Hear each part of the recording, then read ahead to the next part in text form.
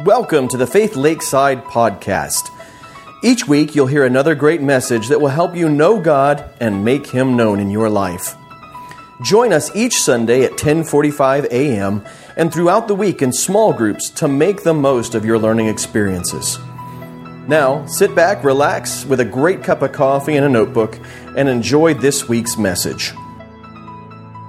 Well, today we are going to continue in Colossians. So if you've got your Bibles, I encourage you to open them up to Colossians chapter 3, starting in verse 18. And some of you are like, wait, it's deja vu all over again. We've already covered this passage. We have, but not in its entirety yet. We still have two relationships to talk about today that the Apostle Paul, through the inspiration of the Holy Spirit, gives us the biblical guidelines for. And so it's just really exciting to read God's Word, to see how we have been given the opportunity to live in the kingdom of the Son, that we have an eternal King, Christ Jesus, who has established for us a pathway to citizenship, to come into His kingdom and belong and live this new life in which we get to suffer a little bit for the sake of the kingdom, serving in His army, if you will. And He ultimately, though, is the payoff for that. He is our greatest treasure. He is all we need. And when we understand that, it helps us to focus our living rightly and to put off or get rid of some things and to put on other things. And that, remember, brought us to chapter 3, verse 17, in which we were told, whatever you do, in word or in deed, do everything in the name of the Lord Jesus, giving thanks to God the Father through Him. So we've got this command to do everything that we do in the name of Jesus for the sake of our Savior, under the authority of our King, who we have trusted as our Lord and Savior. And so everything, when we read something like everything or all in Scripture, it always means everything or all, not just some of your life, not just Sunday mornings, not just when you come to Bible study, not when you just want to look like a good person during an interview, but instead everything we do in word or deed should be done to honor our King Jesus. And so that's what brought us to chapter 3, verse 18 through chapter 4, verse 1. And to read the whole section over again, let me remind you, this is the household code. It was written to help a new Christian home establish right ways of living that glorifies God and brings blessing into the lives of all who belong to that household. And this is not some sort of arbitrary thing based on cultural standards, but it is instead a code written based upon the very designs of God that we see all the way back in Genesis chapter 2 and 3. And so here is what God's Word says to all of us and how we're supposed to live in our Christian households. Wives, submit to your husbands as is fitting in the Lord.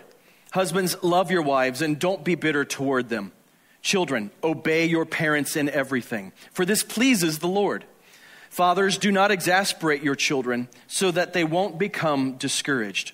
Slaves, obey your human masters in everything.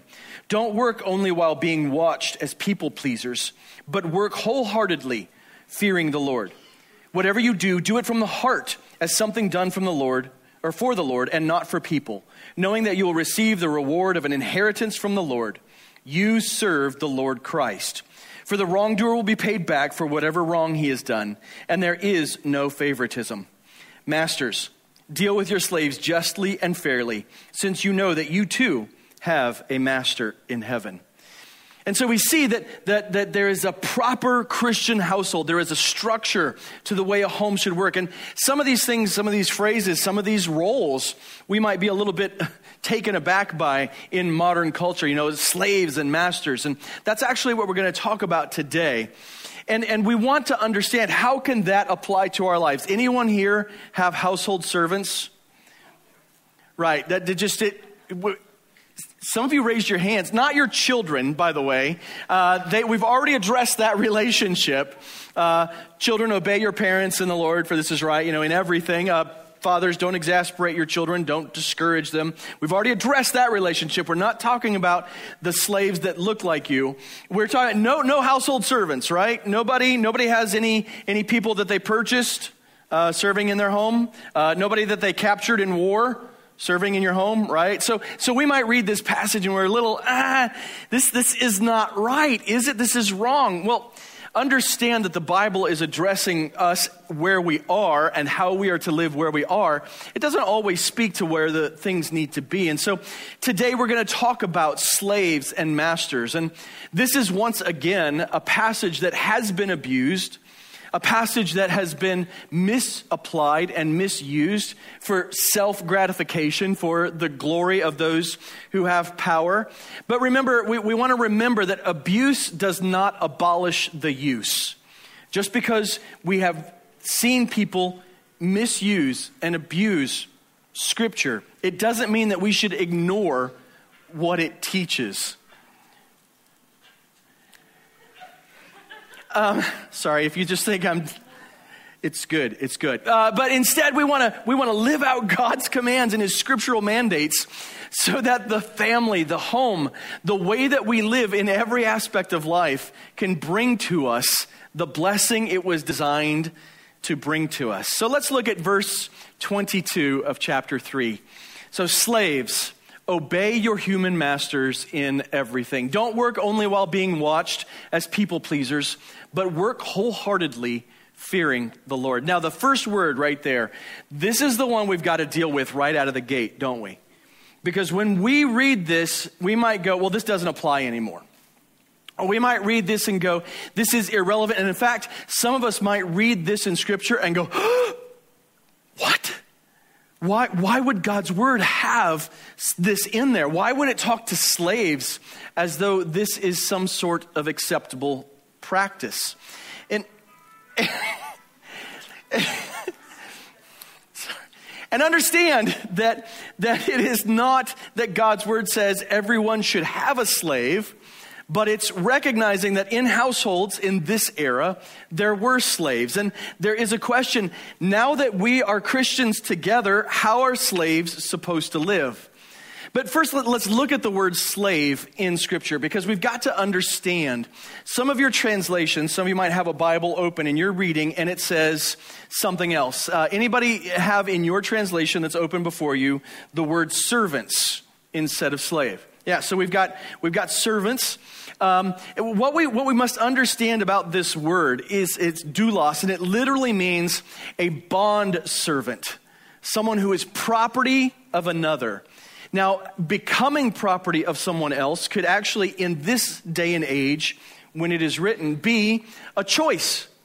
When you have a debt to someone, or you'd like someone to pay for your training, to help you advance in life, you would actually sign on as their servant, as their slave. You'd be a bond servant, a servant by contract or agreement, in order to become what you would like to be by using the resources that they have to offer. In fact, in this day and age, up to 50% of the Roman population was in slavery, and a lot of the slaves in this era included doctors and lawyers and teachers.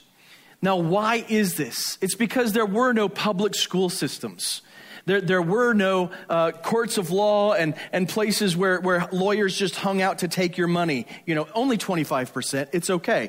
Instead, what we find is that if someone wanted to be a doctor or a lawyer or a teacher, they wouldn't go get training and then hang a shingle and then become those things. But instead, they would typically have to have someone pay for their education. And then they would be a servant or a slave, a bond servant in that person's household for the rest of their life to pay off what had been invested in them.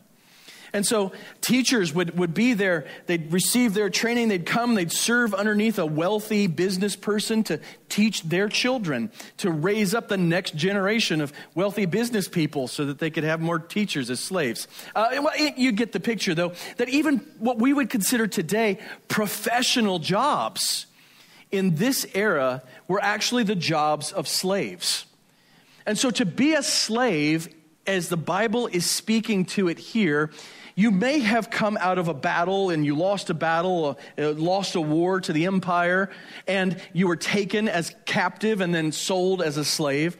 But you also might have said, this is the best opportunity for me to advance in life, and so I will commit myself to this master who will provide for me, give me my training, but he will essentially own me. And so it was not an uncommon practice in this day and age for there to be lots of slaves. And so there would also be slaves in households where the master had become saved, trusted Christ as king. And the slaves had themselves heard the gospel and trusted Christ as king. So now what are we supposed to do, right? Because under the law in the Roman Empire, slaves had no rights, no inheritance, and no way to seek justice if they were mistreated. Now, a lot of people like to look and the struggle that we have is American slavery, and we go, well, it was so much worse. And I have to tell you that while American slavery was terrible, it's not much different than Roman slavery. It's not much different than the slavery we see addressed here in Scripture. That slavery is a terrible institution in some ways where you become someone else's property. But it served its purpose in this era. And the question is, what do you do now that you have slaves who are Christians and masters who are Christians? What's their relationship supposed to look like? I mean, it was even so serious, slavery, that if you fled as a slave, you might be branded with a big F on your forehead. You might be whipped, scourged, or even put to death for seeking your own freedom. And so slavery, it's just this complex institution, and it has always existed amongst humans. We're like that. And guess what? Do you know that there are more slaves today, right now, than at any point in human history? There are still people living in slavery. And some of you might think, yeah, you know my boss. And that's ultimately going to become our application for us. But I mean, literally, there are people in our world today, more people in our world today considered property of someone else than has ever been all throughout history. And so we must understand that this is actually not an institution that's dead, though we would look at it and think it should be and agree that it should be. But instead, it's something that we have to wrestle through and try and understand, especially if you remember earlier in chapter 3, the Apostle Paul wrote this about the church. In Christ, there is not Greek and Jew, circumcision and uncircumcision, barbarian, Scythian, slave and free, but Christ is all and in all. Now, you might read back to that verse, and then we get to chapter 3, verse 22, and go, wait a minute. I thought in Christ there was no slave or free. There's no difference. Now, we have to draw a distinction and understand what Paul is communicating in verse 11 of chapter 3. He is saying that in regards to salvation, in regards to acceptance into the church, all distinctions are off the table. Everyone is equal in God's eyes in their need for salvation because of their sinfulness. And everyone, regardless of their background, you can be Greek or Jew, circumcised or uncircumcised, barbarians, those uncivilized people, or Scythians, the most uncivilized of the uncivilized. You can be slave or free. You can be of any distinction or background, and you can be saved. You can come to Christ, and He can be your king, and He can rescue you. But then, even though there is no distinction in salvation, the truth is we still live in this world, don't we? It would be so much easier if the moment we walked the aisle, made a profession of Christ, it was just like, boop, we're gone. Wouldn't that be cool, just to be in perfection as soon as salvation hit? I mean, you go, oh, but I'd miss so much. No, you wouldn't. Everything would be perfect if you were walking with Christ in this moment. If you were gone into eternity with Him, it would be just perfect. You wouldn't regret or miss anything. But the fact is that that's not how God chose to work things. When we are saved, we must now still walk in this world and figure out how to live underneath the conditions and circumstances that God has allowed to be. And so that's why we have this household code. It helps us to understand that there are roles within the home that we all get to fulfill. And that even slave and master is a relationship that still exists and must be addressed. Now, some of you might ask yourselves the question, but didn't Jesus come to abolish slavery? Didn't he come to set everyone free? I mean, I read Jesus talking about freedom.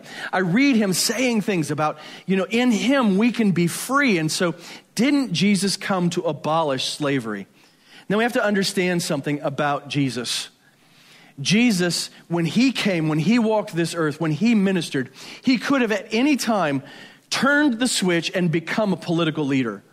The people were clamoring for him to be their king according to political terms, according to the things that they desired and they wanted. And you know the things they wanted from Jesus, right?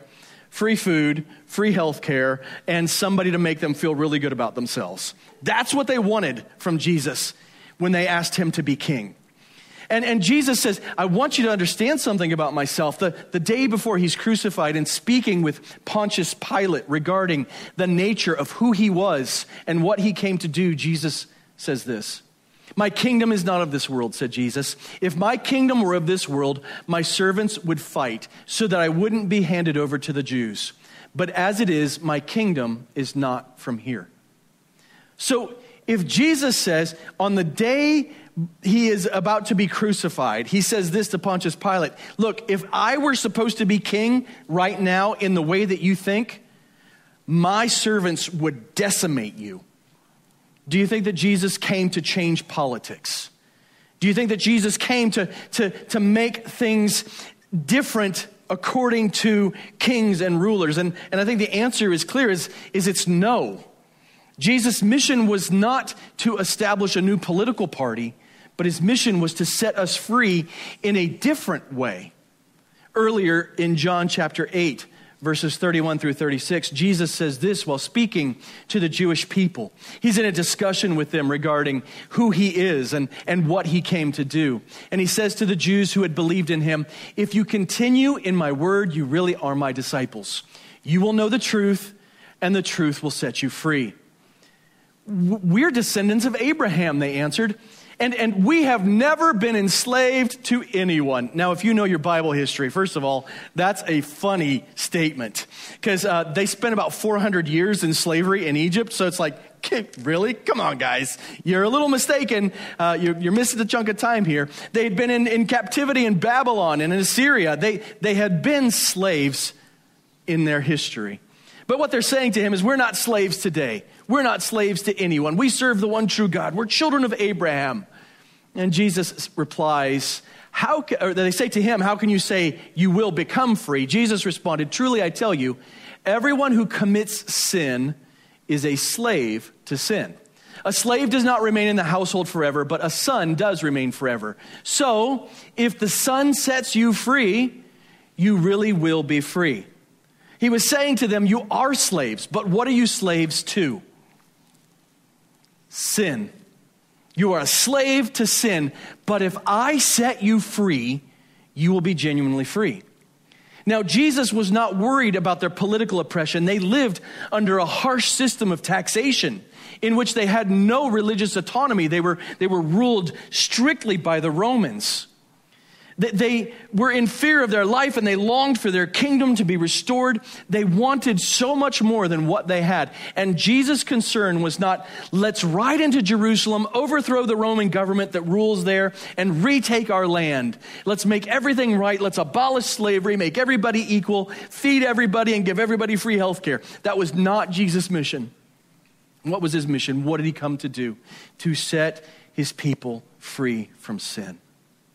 So when we talk about Jesus and freedom, his goal, his mindset is not one of the freedom that we think, the freedom to, retire young and then go fishing every day, but the freedom instead to not be under the bondage of sin. Romans 6, after Jesus' ministry and life and death and resurrection and ascension, this is written to us. Don't you know that if you offer yourselves to someone as obedient slaves, you are slaves of the one you obey? And then the twists here. Of sin, leading to death, or of obedience, leading to righteousness. But thank God that although you used to be slaves to sin, you obeyed from the heart that pattern of teaching to which you were handed over. And having been set free from sin, you actually are to be enslaved to righteousness. Jesus came to set people free from sin. When we talk about the slavery that Jesus is concerned with, it is our slavery to sin, our slavery to the old way of doing things, the slavery that leads to death. In fact, we can see in Scripture just how, if you will, unconcerned the gospel message is with slavery. This is what the Apostle Paul writes to the church in Corinth. Let each of you remain in the situation in which he was called. Were you called while a slave? Don't let it concern you. But if you can become free, by all means take the opportunity. For he who is called by the Lord as a slave is the Lord's freedman. Likewise, he who is called as a free man is Christ's slave. And so the apostle is telling the church, as we apply Jesus' teachings, look, wherever you're at in life, it's okay to be in that situation. It doesn't mean that God loves you more or less if you're struggling, if you're a slave, if you're unmarried. Earlier in the chapter, he says, if you are in a place where it feels like I'm just suffering and struggling, it doesn't mean that you're wrong or that God doesn't love you. In fact, it's okay where you're at. Be content. Instead, rejoice in the fact that you are now a slave to Christ. Regardless of your life situation, it's not a problem. Live in Christ. Now, he does say, if you can become free, by all means take the opportunity. And he doesn't mean if all of a sudden there's a hole in the fence and you can run, do. There was actually a practice in the culture of the day that slaves made a small stipend on a regular basis. Once a year, they would receive a small amount of money that they could spend on themselves or save long term. Some slaves would save it over the course of years. And then after they had saved up enough of their small stipend, they would actually purchase their freedom. It's called manumission. It was the ability for a slave to be able to earn their freedom back by paying for it. And so that's what the Apostle Paul is saying. He's saying, if you were born or you were saved in slavery, it's okay. Stay in it, live in it, glorify God. But if you can get free, sure, pay yourself off, get out there, learn to be a free man. But it doesn't matter one way or the other, because ultimately you are a slave to Christ. So when we talk about slavery, I don't want you to hear me saying, so everybody go and buy a slave. That's not what I'm saying. I'm not saying figure out how to get yourself involved in the slave trade. In fact, I think it is a grievous evil that dishonors the image of God in one another. And when we look at history, slavery has come to an end, not because everybody sat back and said, oh, this isn't very good, but Christians applied the word of God and saw in others who were unlike themselves the image of God and said, it is wrong for us to own others. It is wrong for us, even if the Bible gives us guidelines for how to live it out, it is wrong for us as we become more mature in our faith to allow ourselves this injustice, to allow it to be part of our culture. And every place that slavery is outlawed, do you know what is uniquely true about that place? Abolition was birthed from Christianity. Today, the places where slavery is most prominent are the places where the Christian influence is next to nothing, where Islam rules, where other religions have sway. That's where slavery is still at its worst. And so while the Bible gives us standards for how to live out as a slave, it is biblical teaching that gives us the framework for abolishing slavery ultimately. But we must understand that Jesus came to free from slavery to sin all who would believe on him. And so there is no contradiction in Scripture. There is no contradiction in Christianity where we see Scriptures both saying Christ came to set us free and if you are a slave, live as a God-honoring slave. There's no contradiction because Jesus' mission was not to change the politics, though that is a beautiful fruit of the Christian life rightly lived. But instead, Jesus' mission was to come to set us free from the slavery of sin. So it's really important to understand some basic truths just real quick about Christianity. It is not a political system. And anyone who tries to sell to you a faith that is a political system is distorting Christianity. Now, should Christianity affect our politics? Absolutely. Should our faith inform what we pursue in this world? Absolutely. But it's also not a social system. Christianity is not socialism. We read in Acts chapter 2 that the church, they shared everything they had. But that is not a command that we should all share everything, though it is good and right and commanded to care for one another and love one another. But socialism is not what is dictated by the Bible. It's not an economic system. It's not a method for making the world a better place. Understand what I mean by that. It is not that we walk out and slap people with Bibles and the world becomes a better place because our Christianity comes to bear on it. No, it is the more people who follow Christ wholeheartedly, the better the world will be. We don't change the world by using Christianity as a system. We see the world changed when we share Jesus Christ as King and more people submit themselves to Him and they live for Him. And guess what happens?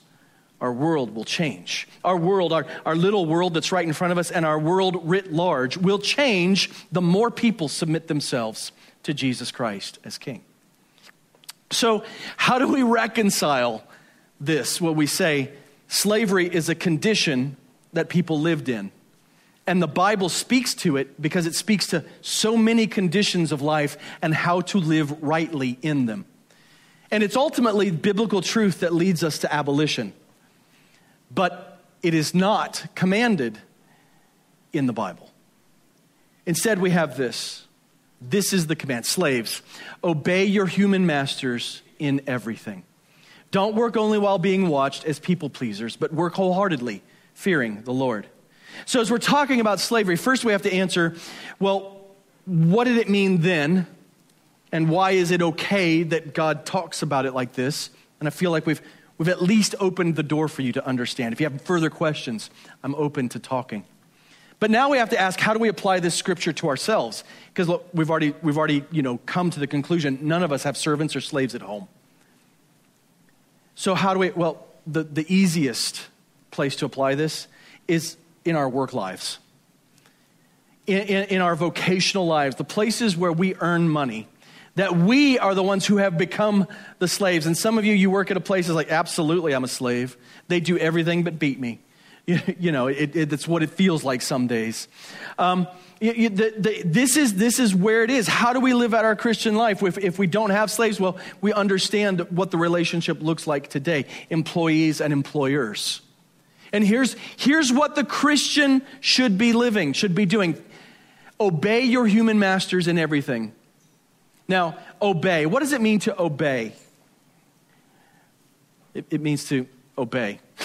There's no better word. There's no better way to express it. We all get what obey means. And the word in the original Greek, it is an absolute, unquestioning obedience. And some of you might go, yeah, you don't know my boss. It says to obey in everything, right? Yes, but understand, it says obey your human masters. And really, I don't like that translation from the CSB, and I don't know that any translation has it exactly the way I like it. And I'm not a Greek scholar, but I read a few Greek scholars, and they say that in the original language, it is obey the masters of your flesh, the ones who are in control of your body. And what does that mean? Well, they're the ones who get to call the shots on what you do during the day, what you do physically. And not in everything in the same way that an ancient Roman slave, but in many things, right? How often do you get to take a break? How many times you go to the bathroom? When lunch is? What's due at the end of the day? That how much work you need to accomplish. And you understand we are supposed to be, as Christians, walking in obedience towards those who have control over our flesh in everything where they have been given dominion. Throughout the day, they are essentially our masters. And it says this, and it's amazing that God's word speaks exactly to how we behave. Don't work only while being watched as people pleasers, but work wholeheartedly, fearing the boss. No, fearing the Lord. We are all like this, right? When the person in authority is out of the room, what is it like? It's like It's a free day. It's a day off. You know, like substitute teachers at school, right? You guys know what it's like. As soon as the TV's wheeled in, you know this is going to be a great class because we're going to learn nothing and accomplish nothing. Yes. Rock on. Same's true at work. The boss is off for the week, day off, whatever. Yes, it's just a play day. I'm going to catch up on TikTok and Candy Crush, right? And some of you know what that's like. And if it's not you, it's everybody else, isn't it? It's not you. It's everybody else who behaves this way. And God's word is so awesome because it speaks right to our hearts. And it calls us out on our nonsense before we even realize what we're doing. Stop working as though you were only trying to please a boss.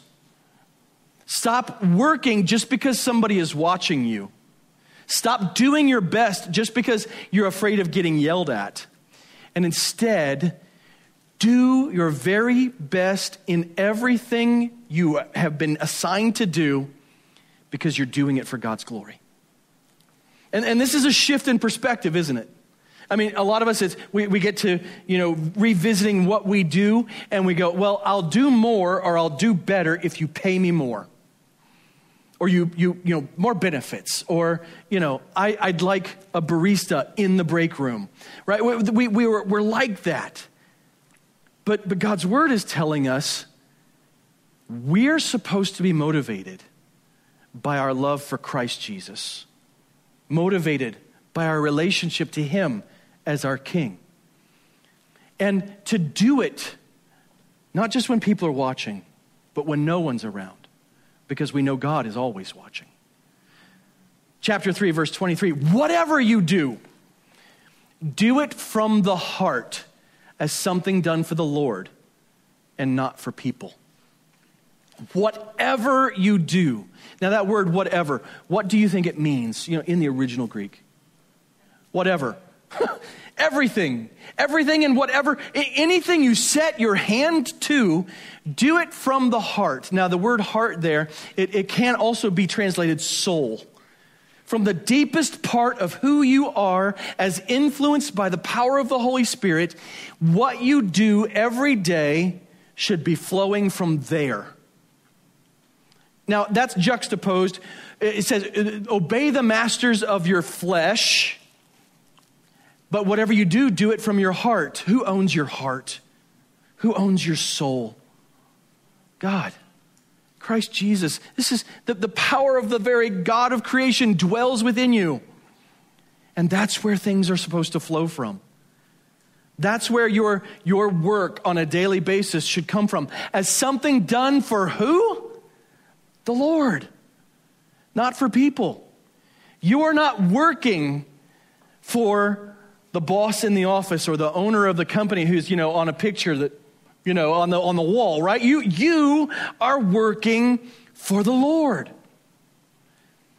You are working for the Lord. And here's why we're supposed to be motivated that way. Knowing, and that word knowing, it's not just like, yeah, I know, but like, you've experienced this. You've seen the results of this. You will receive the reward of an inheritance from the Lord. It doesn't matter if you don't get paid what you think you deserve. Now, listen, in today's day and age, I'm not saying stay in a terrible job. But what I'm saying is you may be, you're struggling, but this is where God has put you. And this is the right place. And you're struggling with, do I make enough? Have I got the right benefits? Listen, work for God. Glorify God. And know that even if you are in a place and it's the right place, even that you struggle with it, that he is the one that will make up the difference. He's the one that will fill up your benefits. He's the one that ultimately will give you a reward. And so maybe the job is not satisfying, but it's where you should be, and know that Christ will be your satisfaction ultimately. And why was this so critical in this day and age, the first century? The idea of a reward is that an inheritance, slaves could not receive an inheritance. They couldn't pass on anything to the coming generation. God's word says a slave, a worker who works rightly, who lives according to the standards being taught here, will receive their inheritance, not from a master, not from someone else, but from the Lord himself. This last phrase, you serve the Lord Christ. It can be one of two things. It can either be a statement or it can be a command. So it could be a statement. You need to do these things because you serve Christ. Or it can be a command. You serve Christ. And either way, if you need a day of encouragement, remember, you serve Christ. Yes. Or if you need to be slapped around a little bit, here it is a command. You serve Christ. Get off your rear end. Stop complaining and serve Christ. Because that's what you're there for.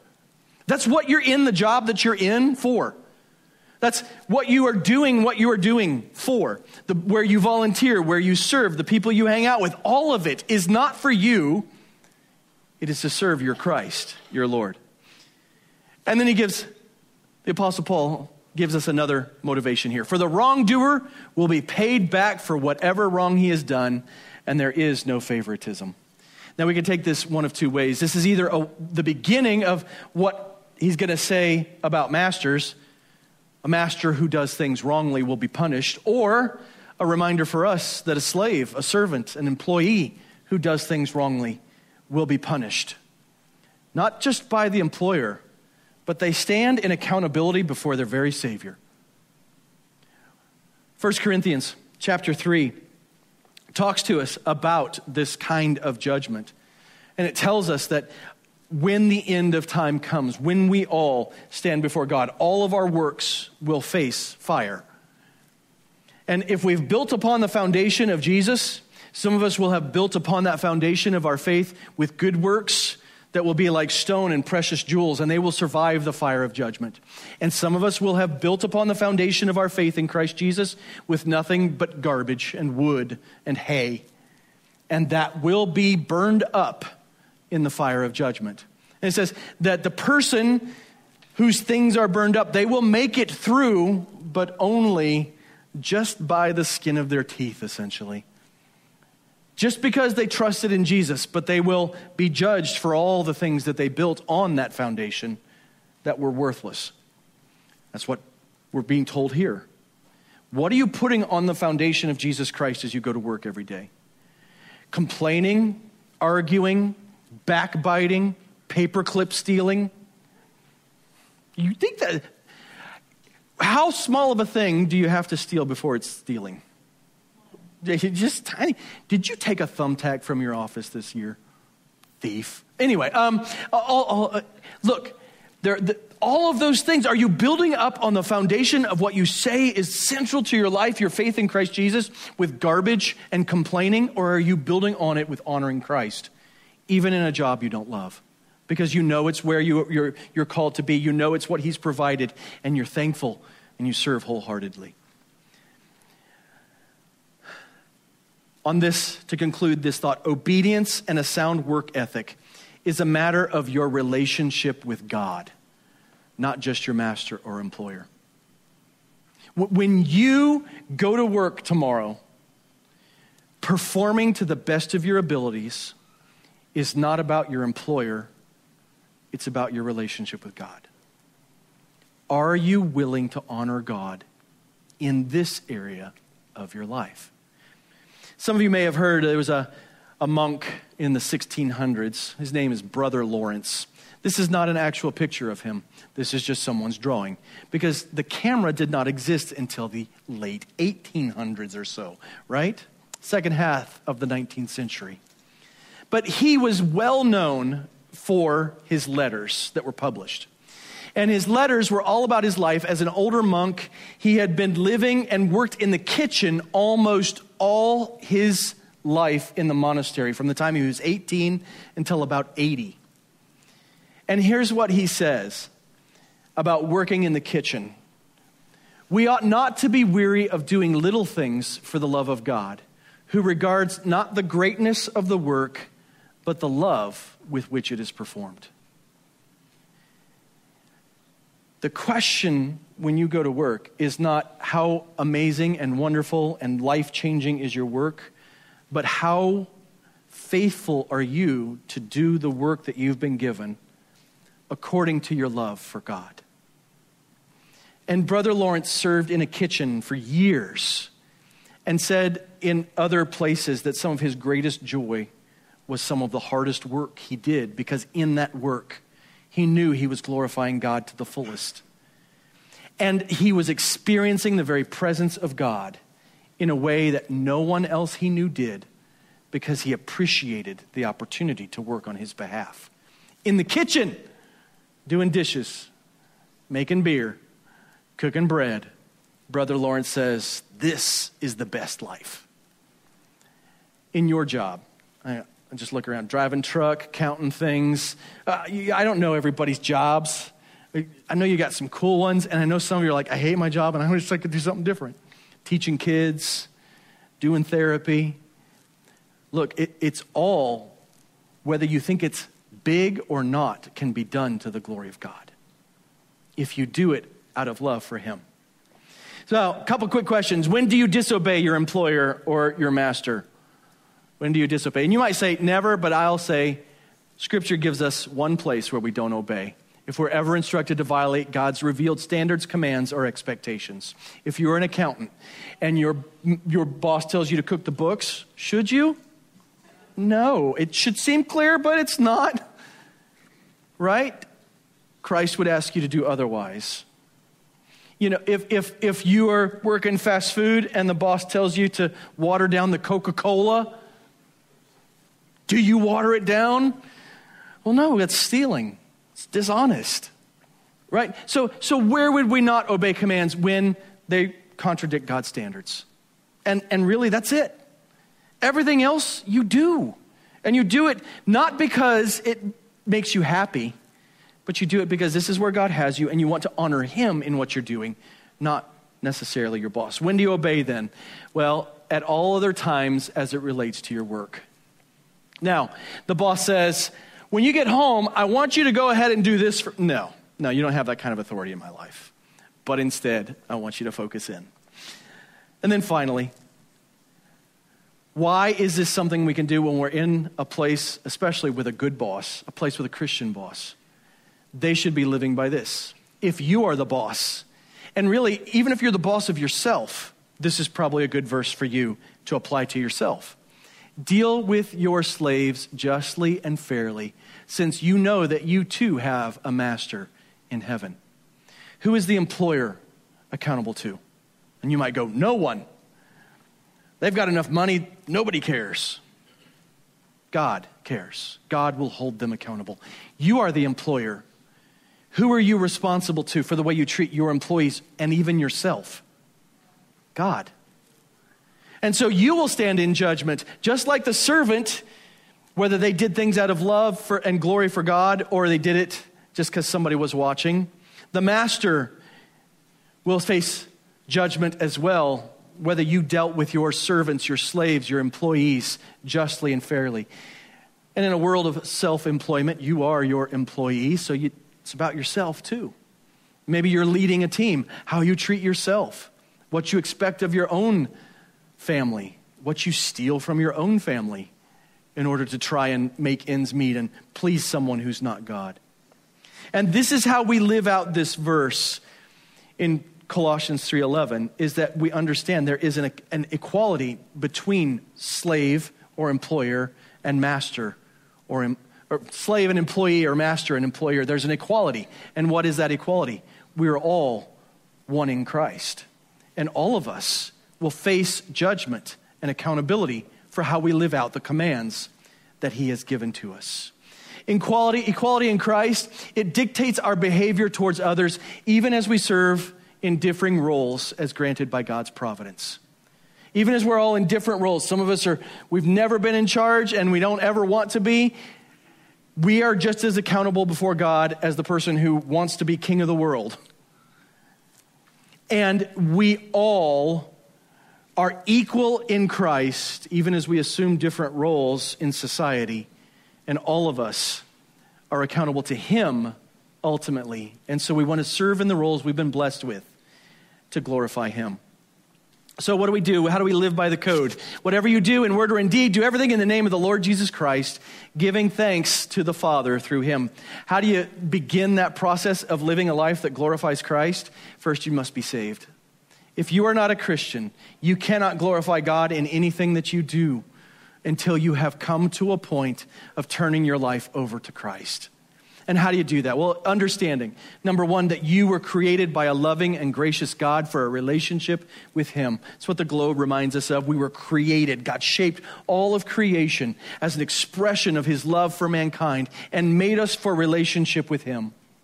But the tree reminds us that in Adam and Eve, even as they rebelled by eating the fruit from the tree of knowledge of good and evil, all of us have sinned. And what does sin do? Well, it brings us to a place of rebellion against God in which we earn for ourselves his wrath and death.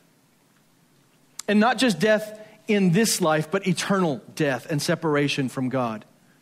And so you were created by God to be loved and in relationship with him, but you have chosen to break the relationship.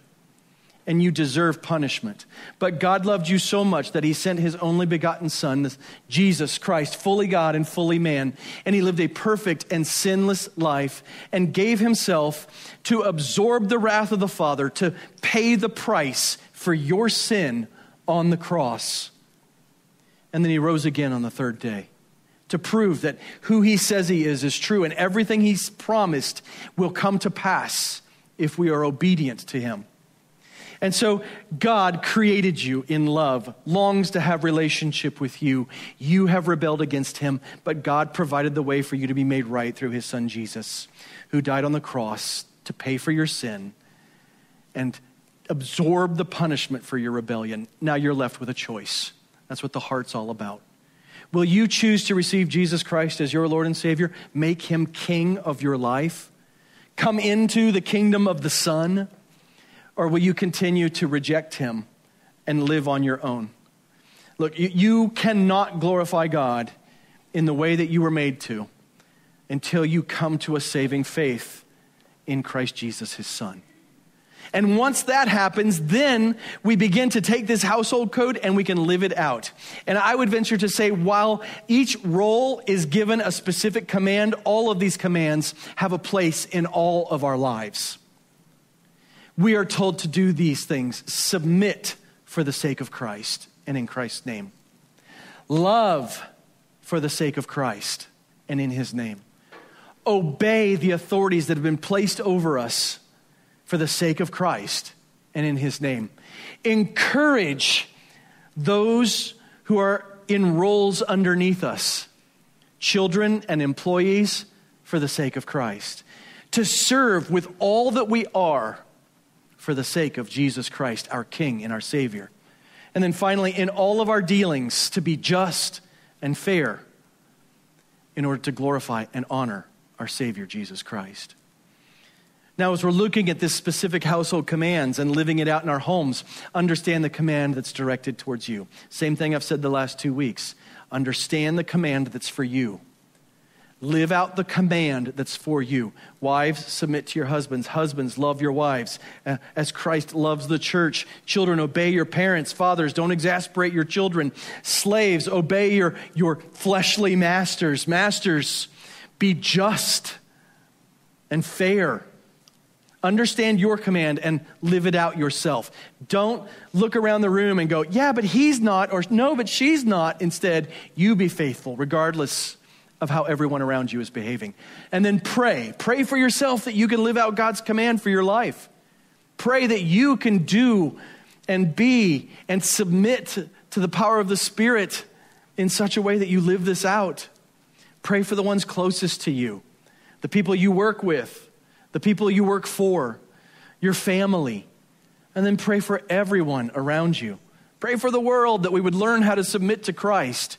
And then on a regular basis, support and proclaim God's design. Now, what does that mean? That means when we're talking about things like marriage, don't talk garbage.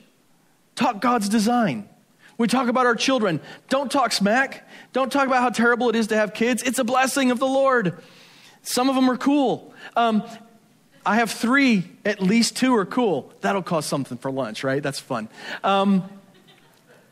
They'll argue over who's the cool one. Cool too. Anyway, but all of this, don't complain about work. Instead, work in a way that honors God, right? Support and proclaim God's design. Talk good, talk up, sell God's design to the world around you by living it out yourself. Because we are commanded to this. Whatever our role, whatever you do in word or in deed, do everything in the name of the Lord Jesus for his glory, because he's your king when you've trusted him as Lord and Savior. And in that, give thanks to God the Father through him. I just want to ask you to take a moment as the worship team makes their way up quietly to bow your heads and close your eyes. And I want you to get alone with God. And I'm going to read this verse one more time. And I want you to think, Lord, how might I need to change how I'm living this week and from now on, even in just one way, so that I can be faithful to this verse. Here it is one more time. And I want you to contemplate on it, and I want you to hear the Holy Spirit speaking to you. Whatever you do in word or in deed, do everything in the name of the Lord Jesus, giving thanks to God the Father through him. What one thing might the Spirit be laying on your heart today that needs to change, that you might glorify your Savior Jesus?